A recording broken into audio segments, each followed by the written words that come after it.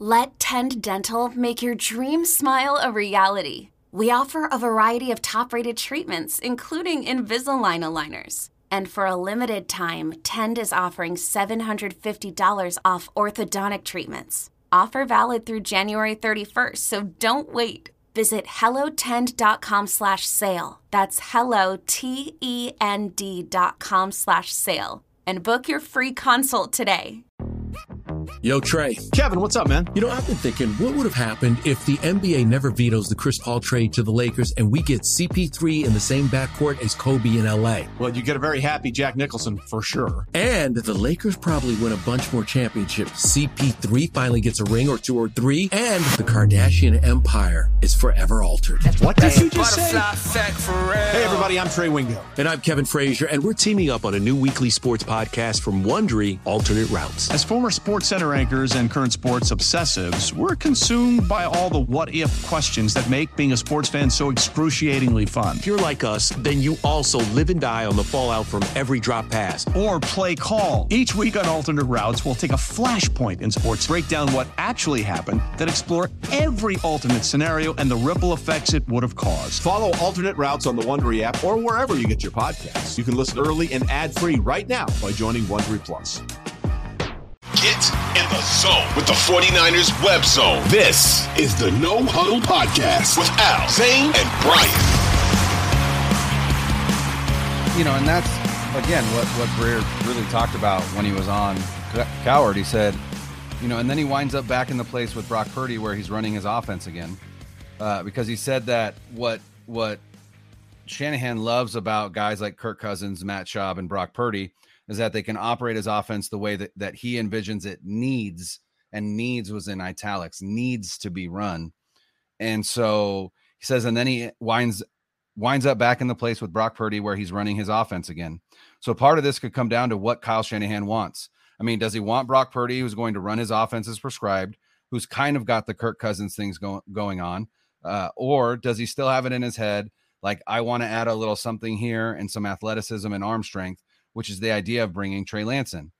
And so, you know, Breer clarified he still thinks Purdy is going to start or be QB1 if he's healthy week 1. But he said, if there's a coach in the league who's shown us that he's willing to change his mind and doesn't care what anyone else thinks and is just going to play the best player, I think Kyle Shanahan would be that coach, at least on offense. And so, you know, it's interesting because to me, Breer is the first one in a long time to say, hey, you know what? Like, I think Purdy is going to be the quarterback come week 1 if he's healthy, but I'm not writing off Trey Lance because of the reason that Shanahan went to get him in the first place. And I feel like that's kind of been the argument is you went and got this guy for a reason. Don't throw him away because you had another quarterback come in and have a stretch of success. Granted, it was significant success. And again, I'm not arguing that Brock Purdy can't repeat it. I'm not arguing that Brock Purdy shouldn't be the quarterback. I am simply saying, if you are Kyle Shanahan and you have Fort Knox level job security and you traded a grip to go get a quarterback because you felt like he could evolve your offense, and you wanted him to sit for a year, and then you were ready to put him in, and he got injured in the 5th quarter of play in the season, and you ended up striking gold with this 7th round rookie who played really well for 8 games. Are those 8 games enough to not see what you have in this kid that you believed in enough to draft 3 overall? You know, and when we had Jack Hammer on, Jack said that there wasn't anything that Purdy did last season that he doesn't feel is that he can reproduce this coming season. And I agree to a certain extent. But again, the question mark still comes with the elbow and how long it's going to take to fully recover and get back to where he was. And that's where I'm like, again, 4 games, right? Start Purdy on the pup. Give Lance 4 games, right? As long as Lance earns it in camp, right? If Lance can't beat Darnold in camp, this conversation is moot. It doesn't matter, right? That is worst case scenario. I don't anticipate that happening. So then it's like, hey, let's give him 4 games, right? Let Purdy continue to recover 4 more weeks, right?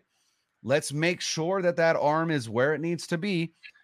And at the end of 4 weeks, if we're 4-0 and we're scoring 23 points or more a game, then you keep riding the hot hand until that hand is not hot anymore, because you know that you've got this guy in your back pocket. And so, like I said, with that level of job security, if I'm Kyle Shanahan, I want to see what I have in the kid before I jettison him off somewhere else. Because, again, I look like an idiot if I don't do that. We ship him off, he blossoms somewhere else, and Purdy doesn't, right? Again, do we know whether that will happen or not? No. And is this a business of winning? 100%. And like I said, I don't anticipate them losing with Trey Lance at the helm, right? I don't. I think he would be fine. It's Kyle Shanahan. It's a Kyle Shanahan offense. It's a Kyle Shanahan offense with Christian McCaffrey, right? That's the other thing. You saw Brock Purdy with Christian McCaffrey, Deebo Samuel, Brandon Ayuk, and George Kittle. What could that offense look like with Trey Lance as a threat running out of the backfield? Is he going to run outside zone? No. Is he athletic enough to do that? No. Have we found that out now? Yes. Is that disappointing? Sure. Right. But he's still a runner, right? Mm-hmm. He's still athletic. He still, has a rocket arm. Let's just see what we have. And that's my biggest argument is you got to see what you have before you move off of this kid, because you traded a lot for him. And does that matter now? No, but it still should play in the back of your mind. Hey, not only did we trade a lot, but I really believed in this kid when we drafted him. And a year of sitting and 5 quarters of play before getting hurt isn't enough for me to be like, yep, time to move on. It just isn't. And I hope it's not for Kyle Shanahan either. Yeah. I mean, I feel like all these questions will be answered in time. I really, like, when Sam Darnold was signed, I thought that it was a good QB3 signing, because that's the guy, the veteran guy that you keep as your practice squad back, whatever it is, right? Like the guy that can come in and run the offense. But then when the thought came in and the rumors came in that he's competing for the backup spot with Trey, I was just like, what's going on here? What are we even doing? Because if you're willing to even give up on Trey as a backup without even seeing him play, it just seems so short-sighted to me. And I think that, again, that's where the disappointment for me in this whole situation lies, is everything seems so short-sighted with this.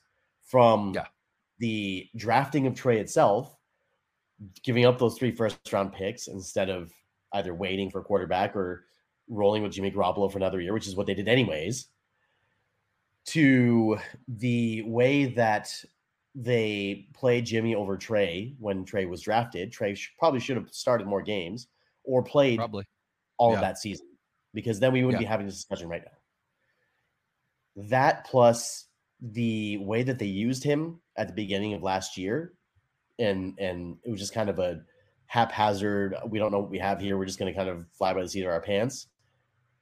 And then now, as I mentioned, Sam Darnold coming in as the potential backup to Brock Purdy. It's just there have been many missteps throughout this whole process that they've had. But I think that, look, it's very hard to argue with what Brock Purdy did. It's very hard to argue with that, because and you can't argue with what he did. You can't. But I think that there's something to be said about keeping Trey Lance as an insurance policy should Brock Purdy falter, because you don't know what you're going to get out of him in the second season. Right. What if he goes 0-4 in his first 4 starts? You have to do something to salvage your season. So I'm not opposed to that, and I think that that's hopefully something that they can do. But look, when it comes down to it, I feel like it's an uphill battle for Trey. We all know this, and I feel like there's very little that Trey can do to push Brock Purdy for the starting job outside of Brock Purdy ending up on the pup to start the season. So for me, I just want the best quarterback possible, right? Whether it's Trey, whether it's Brock Purdy, whether it's Sam Darnold, but I don't think it is going to be Sam Darnold. I just want the best quarterback for this team to lead them to the Super Bowl because they're close. They're very close to getting over that hump. They've been on the cusp for several years now.